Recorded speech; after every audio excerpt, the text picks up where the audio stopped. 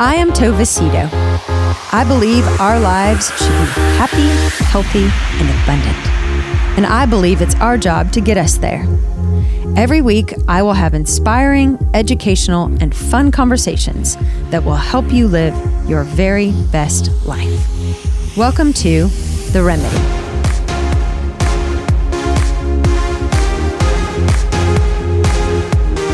Well, welcome to the next episode of The Remedy with Tova Cito. I am sitting here this morning with Julie Hagood, Dr. Julie Hagood, who is just an incredibly bright, intelligent, inspiring person, mom, friend, human, doctor.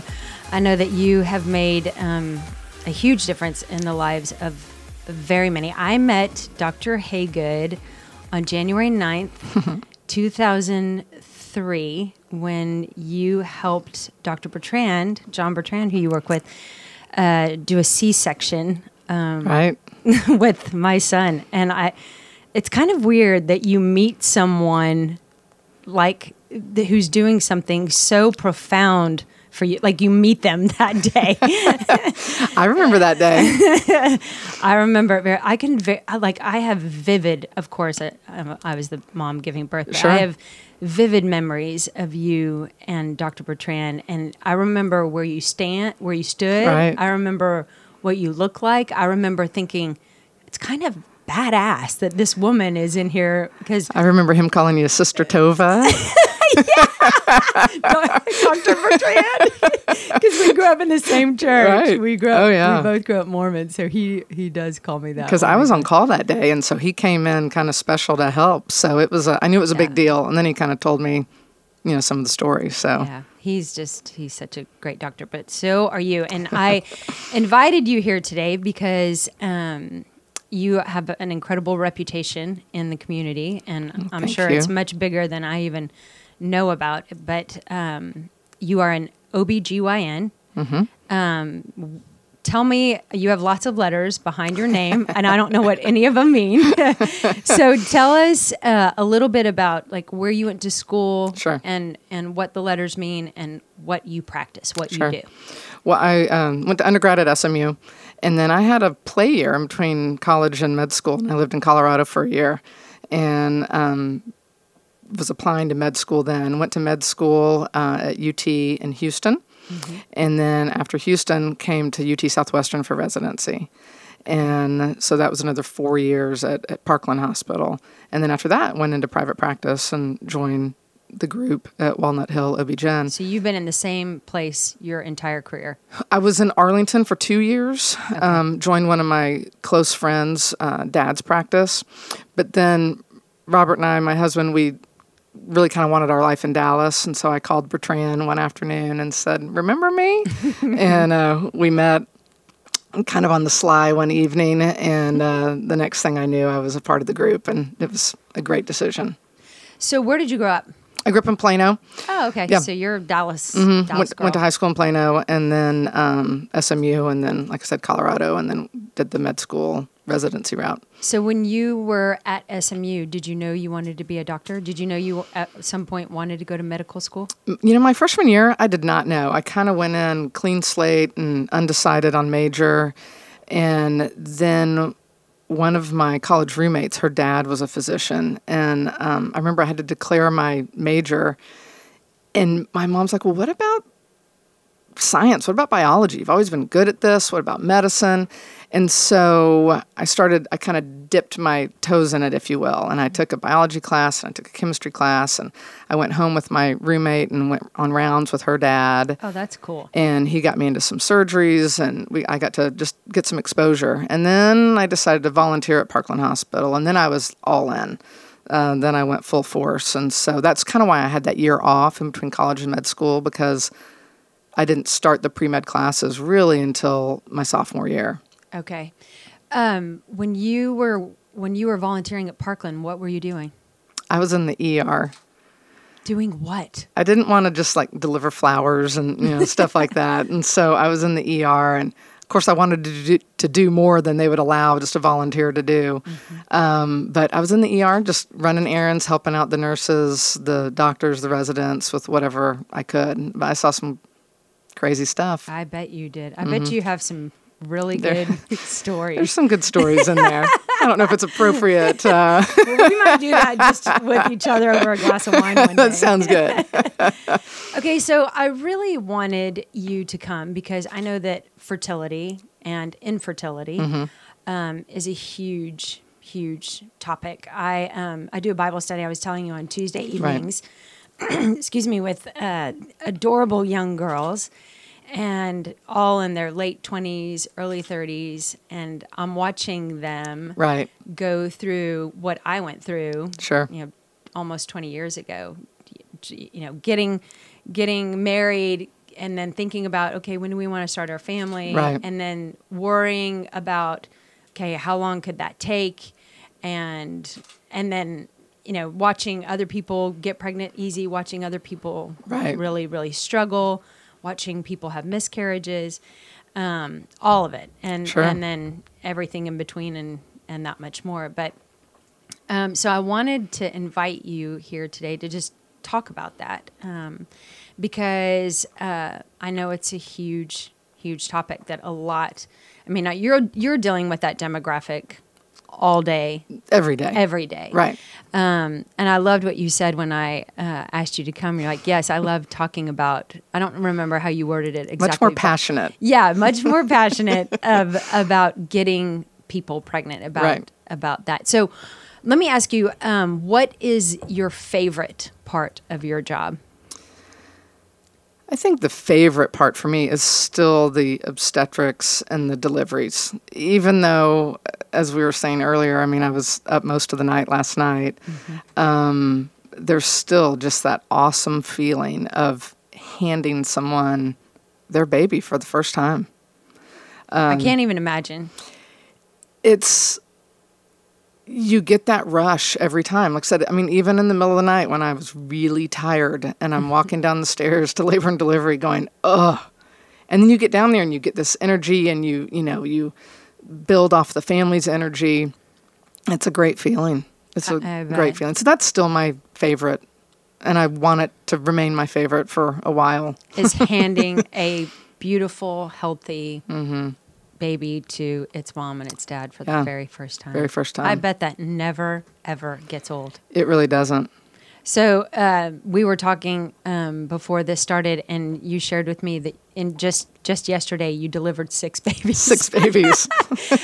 That's just 6 lives yesterday just born that you get to be a part of. That's incredible. It really is incredible. This one husband, it was his 3rd son that I delivered. Yesterday was his birthday, the dad's birthday. Oh. So it was a scheduled C-section, and so I delivered his 3rd son on his birthday.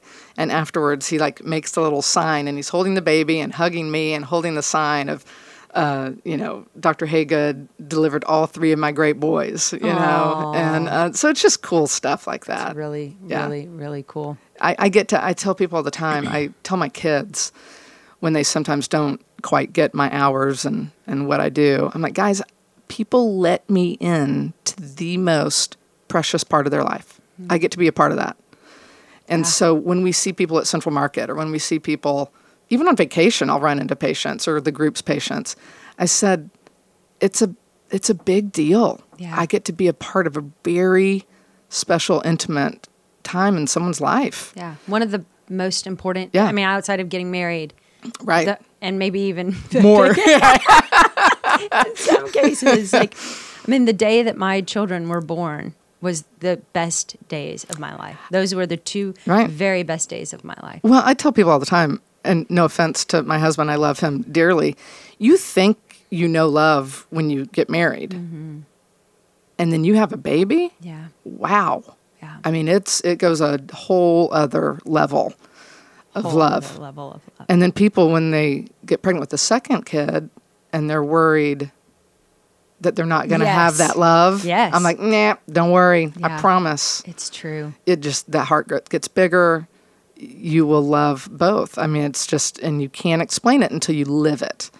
I remember a patient of mine who's now a friend and a church member with us, and she, after I delivered her second baby, no.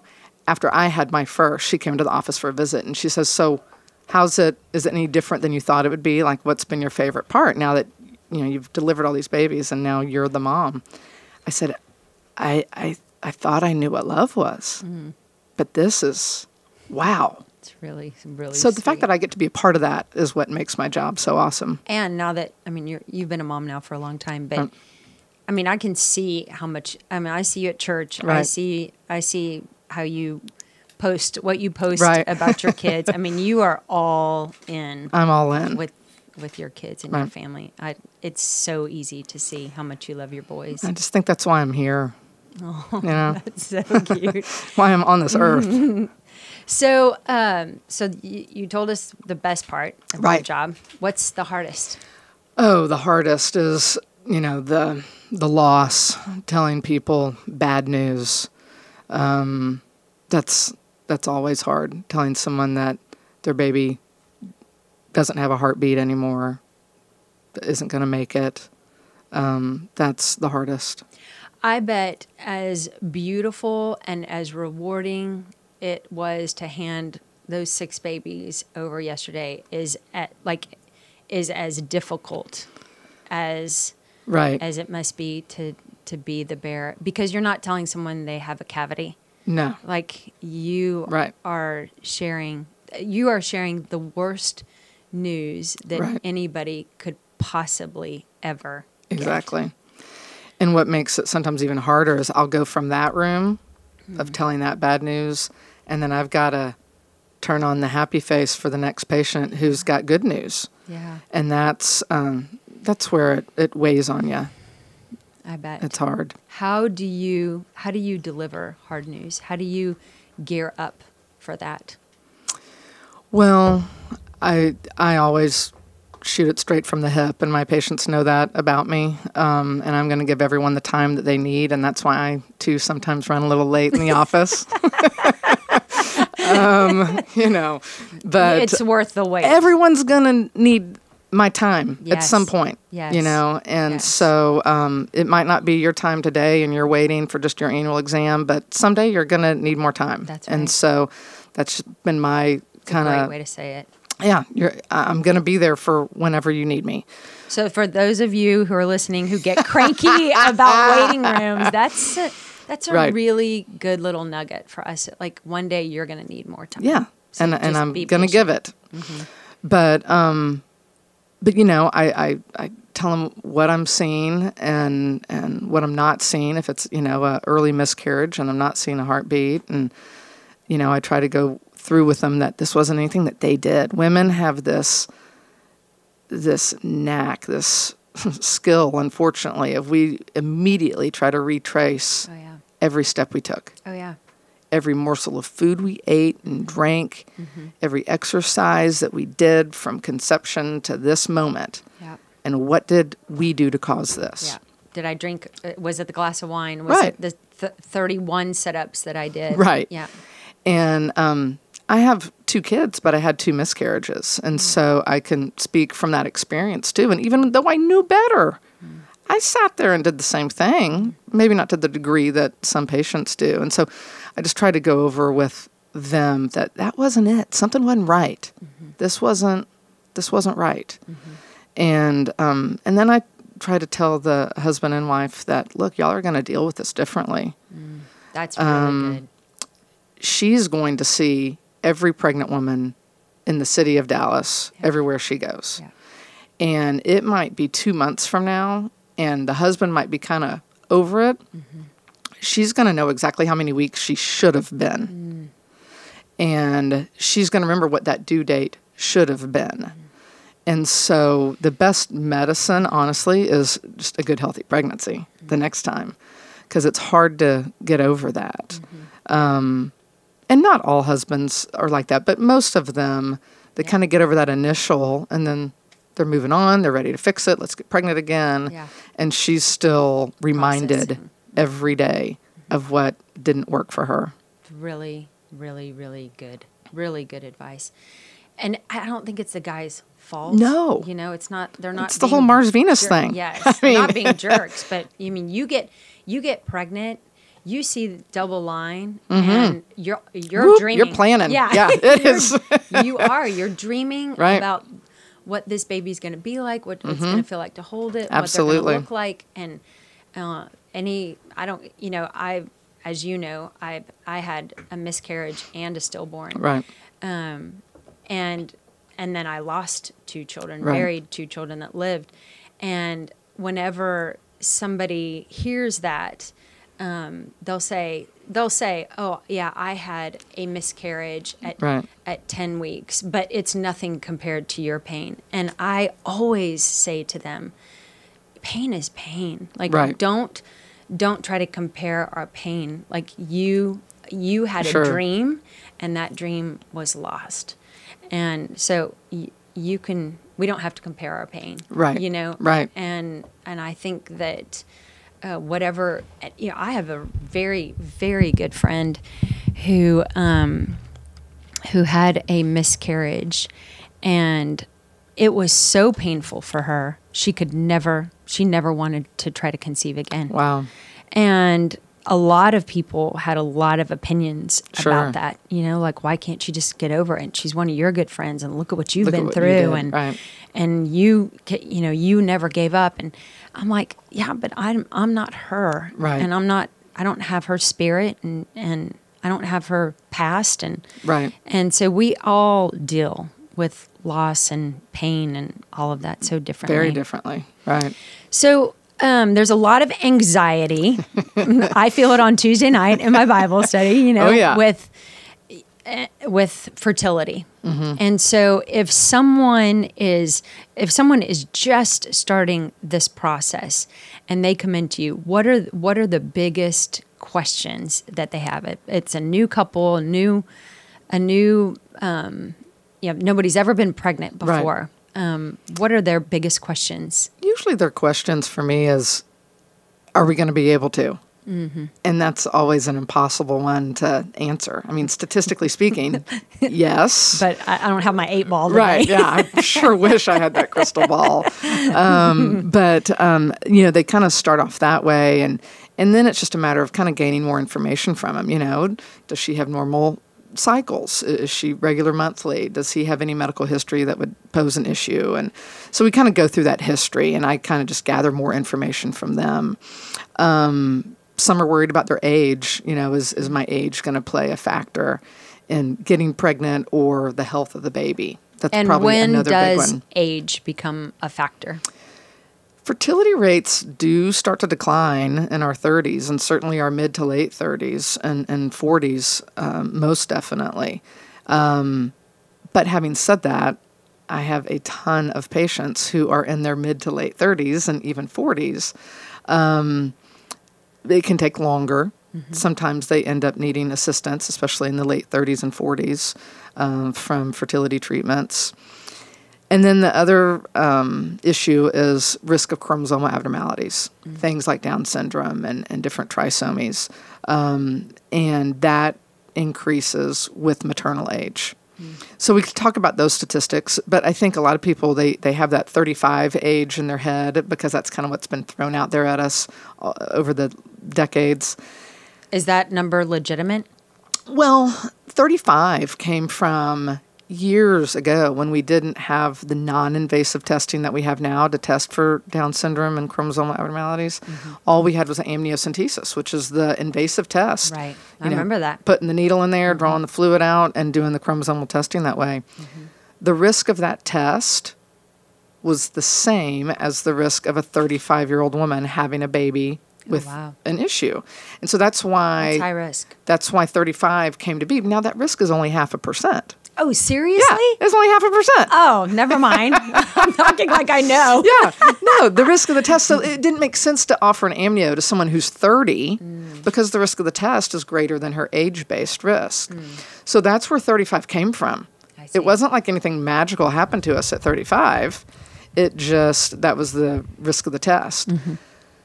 Well, now we have all these non-invasive tests. Very few women need an amniocentesis these days. And What is the test? I don't know what it is. Well, there's a couple different ones, but what we typically do in our practice is there will be what's called a nuchal translucency, where it's a sonogram where they're measuring the neck thickness of the baby around 12 weeks, and then couple that with a blood test, which is able to extract some of the fetal proteins in the mom's blood and basically do a DNA test on that.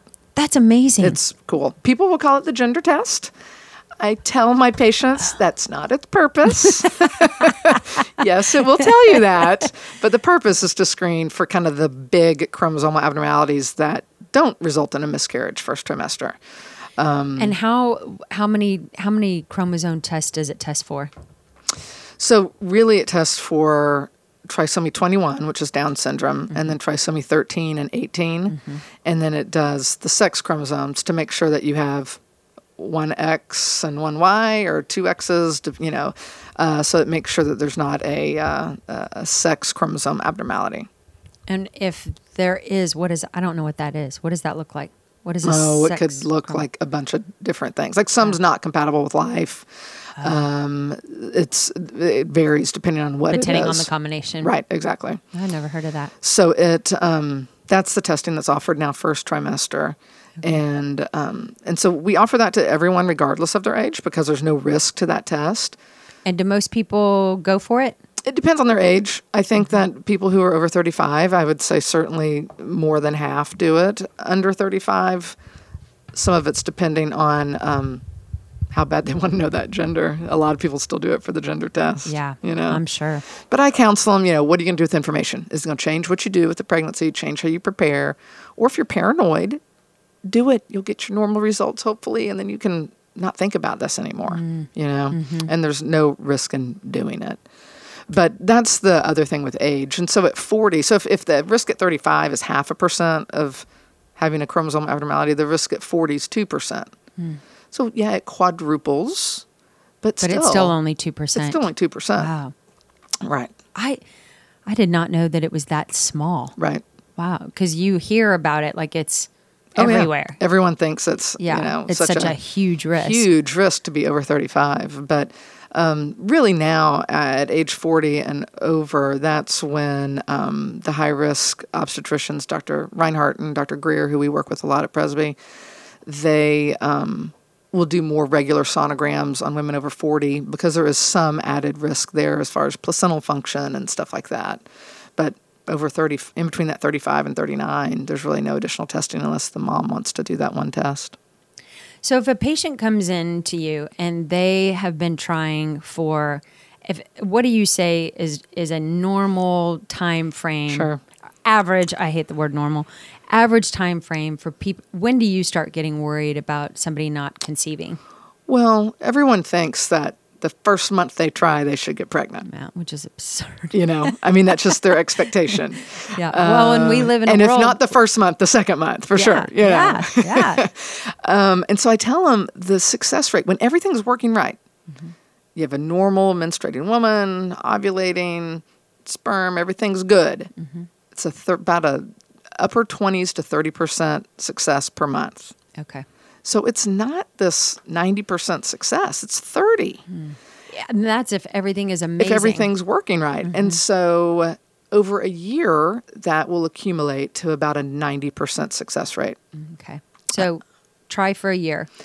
That's what we try to say, but that doesn't work. Usually around month 8, everyone's anxiety is getting really high. And so that's when I'll start certainly doing some testing and making sure that there aren't any issues that we need to address. If someone's not having regular periods, menstrual cycles, well, then I know there's an issue, and so we'll jump in sooner. But if everything's working right, I try to have them just keep trying for at least 8 months. And then if anxiety's high and nothing's happening, what do you do?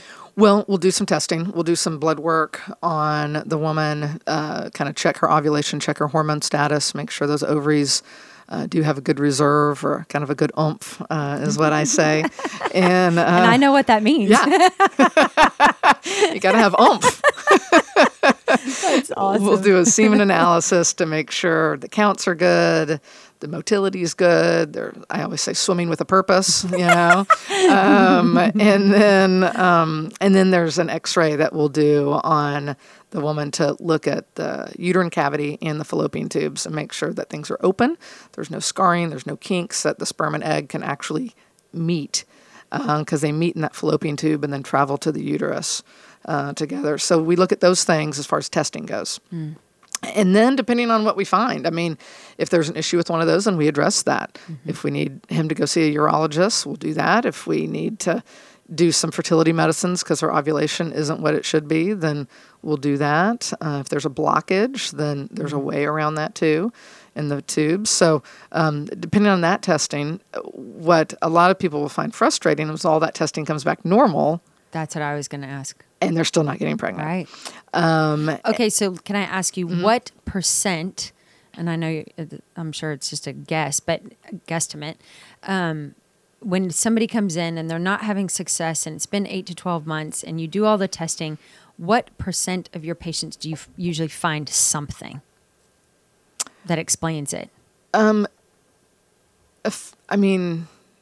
than half of the time. Oh, okay. The rule of thumb is it's usually 30% ovulation problems, 30% male factor or semen analysis or something up there, and then 30% tubal issues, and then you kind of leave that 10% for the unexplained. That's the rule of thumb. I would say, I don't know if I quite see the 30% tubal issues. That might be a little skewed for my practice. I don't think I see quite that much, but otherwise those numbers pretty much hold true. Do you find that if the issue, for lack of a better word, lies with the woman versus the male versus the woman, how do those? What's the response like? How do we respond? Calling and telling them that the sperm count is low. I bet. I asked that question because I'm envisioning that has to be really hard for a man to hear. They typically do take it hard. And obviously there's varying degrees, sometimes it's just a low motility or sometimes the counts are, borderline. But there have certainly been cases where we've done a semen analysis and there were no sperm. Wow. Like zero. Whoa. Yeah. And how do you explain that? It's just people are born like that? Mm-hmm. Wow.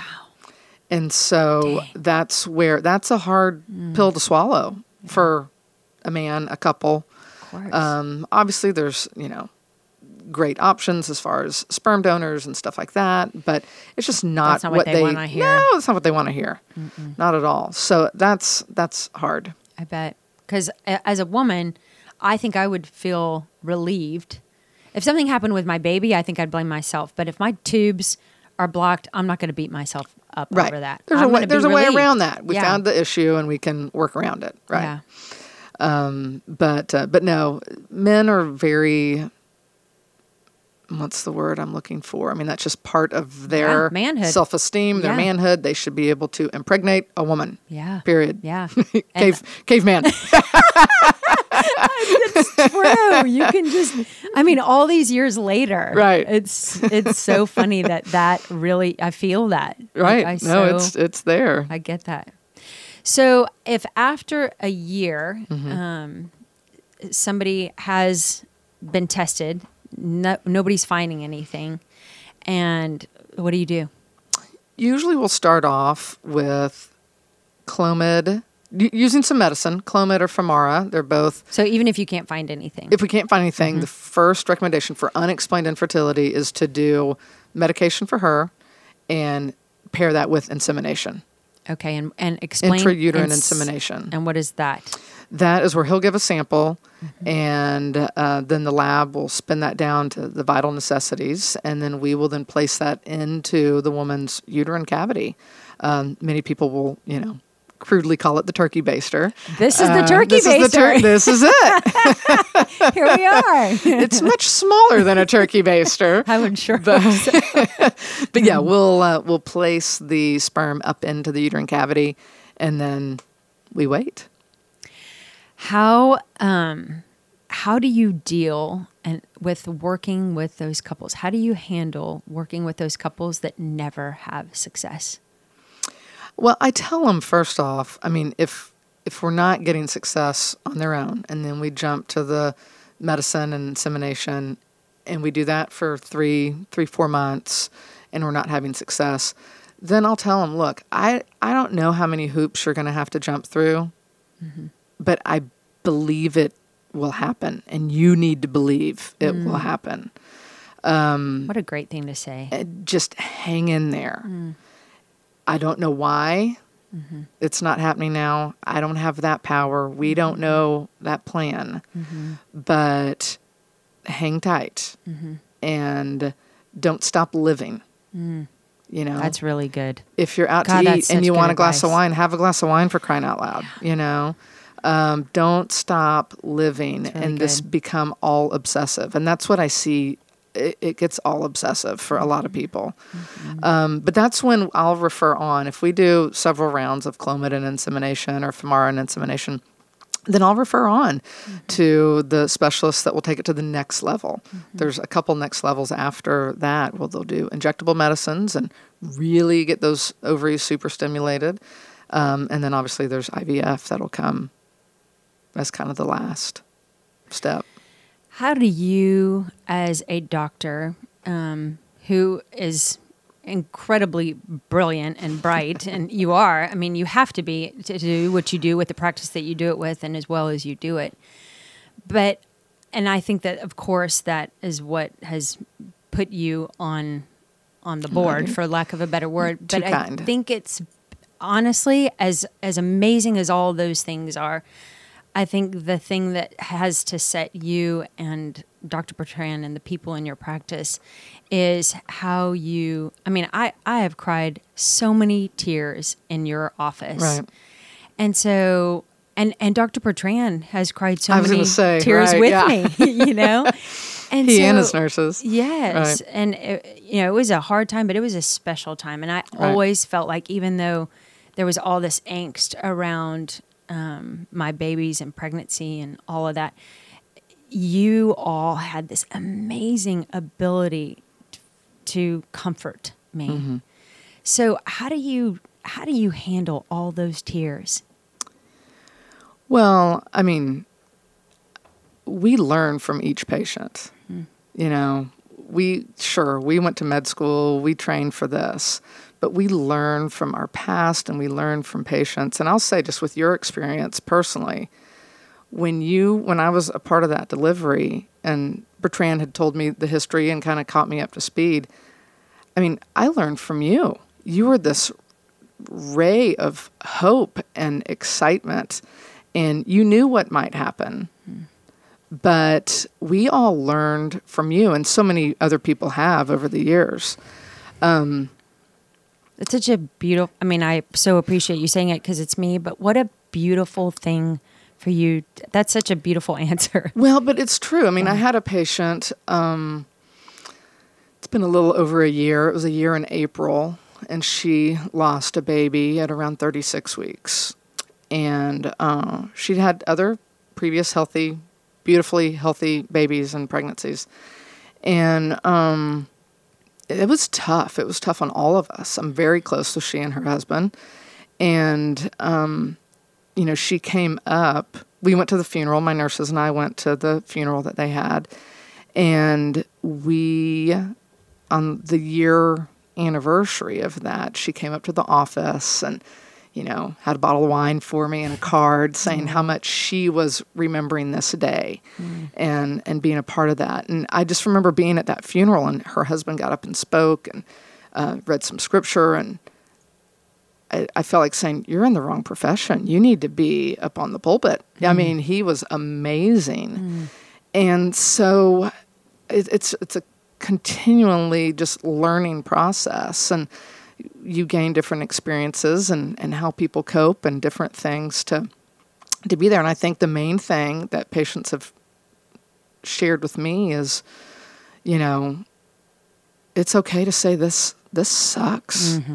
You don't That's really good. You don't have to say, this is God's will. You don't have to say, some of those typical cliche things that are supposed to make you feel better, but don't. You can say, "That's really good. I'm sorry, and this sucks, and we'll get through it together." And so that might be the best remedy of all. Like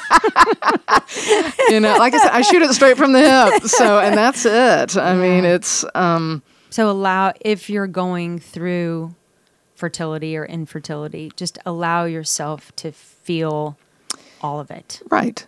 And try not to, with the infertility part of it, try not to get caught up with what's going on at the Joneses' house next door. This is something with you and your husband, and it's a journey. And it's not necessarily, you're not going to go from point A to point B. To get to B, you might have to go through C, D, E, and then get to B. Right. It's really good. And I mean, my biggest encouragement is just to hang in there and not get those stress levels up. And that's so much easier said than done, and I get that. I'll recommend acupuncture to people because it's such a relaxing process. I'll recommend different things that way to try to help when I can really see it's taking over. I have seen it take over, and that is a hard thing to watch, especially if you're emotionally, if they're a good friend or somebody that you really care about, and especially if you're getting pregnant.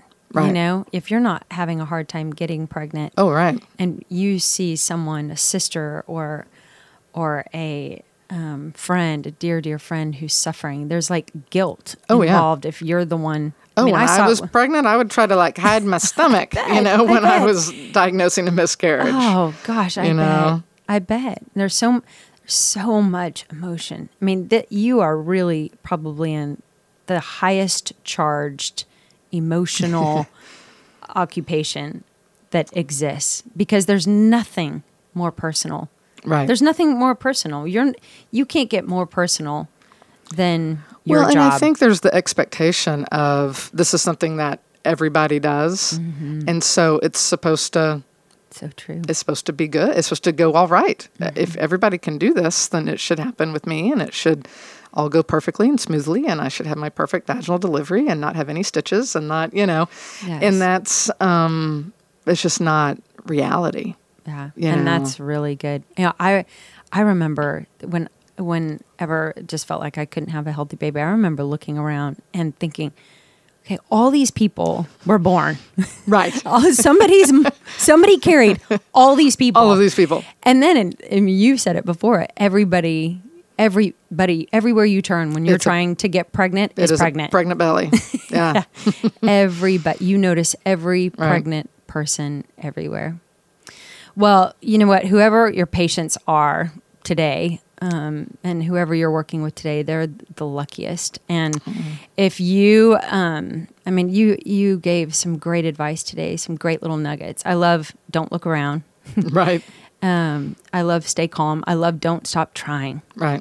Don't stop believing that it can happen. So thank you so much, Dr. Hagood. Thanks, you Tova. are so fabulous, and you just keep doing what you're doing. You really make a difference in the lives of so many people. We love you, Tova. Thank you for everything. I love you. Thank you.